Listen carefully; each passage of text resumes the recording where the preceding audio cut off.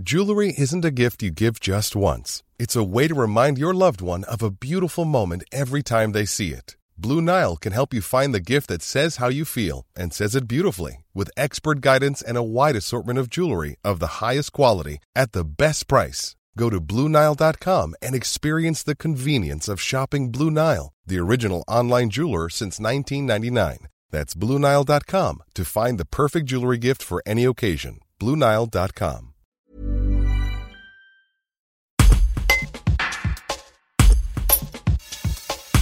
Fabrice, habitant de Sarah en Nord-Ardèche, est un habitué de Pékin Express, auquel il a participé 2 saisons de suite.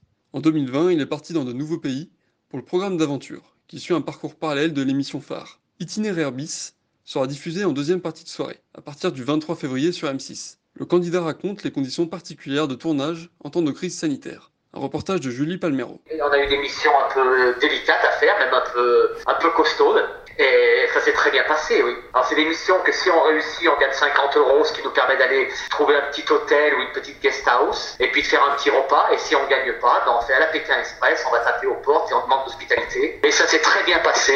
Voilà, juste le problème avec le Covid, avec la crise sanitaire.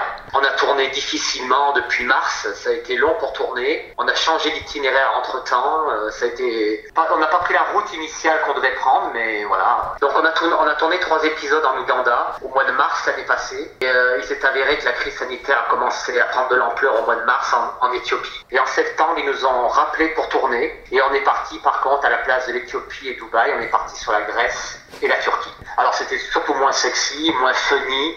Quand on fait ce genre d'émission, surtout nous, c'est pour l'approche avec les gens, le contact, le partage. Donc on a tourné avec le masque.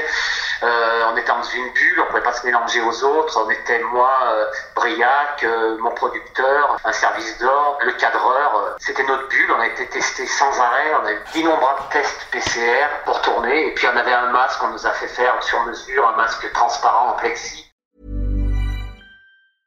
Brought to you by Lexus. Some things do more than their stated functions, because exceptional things inspire you to do exceptional things. To this select list, we add the all-new Lexus GX. With its exceptional capability, you'll see possibilities you never knew existed, sending you far outside your comfort zone. But as much as the GX challenges you, it also spoils you. Its intuitive technology and luxurious features mean that wherever you go, you'll never go without. Live up to it. The all-new Lexus GX.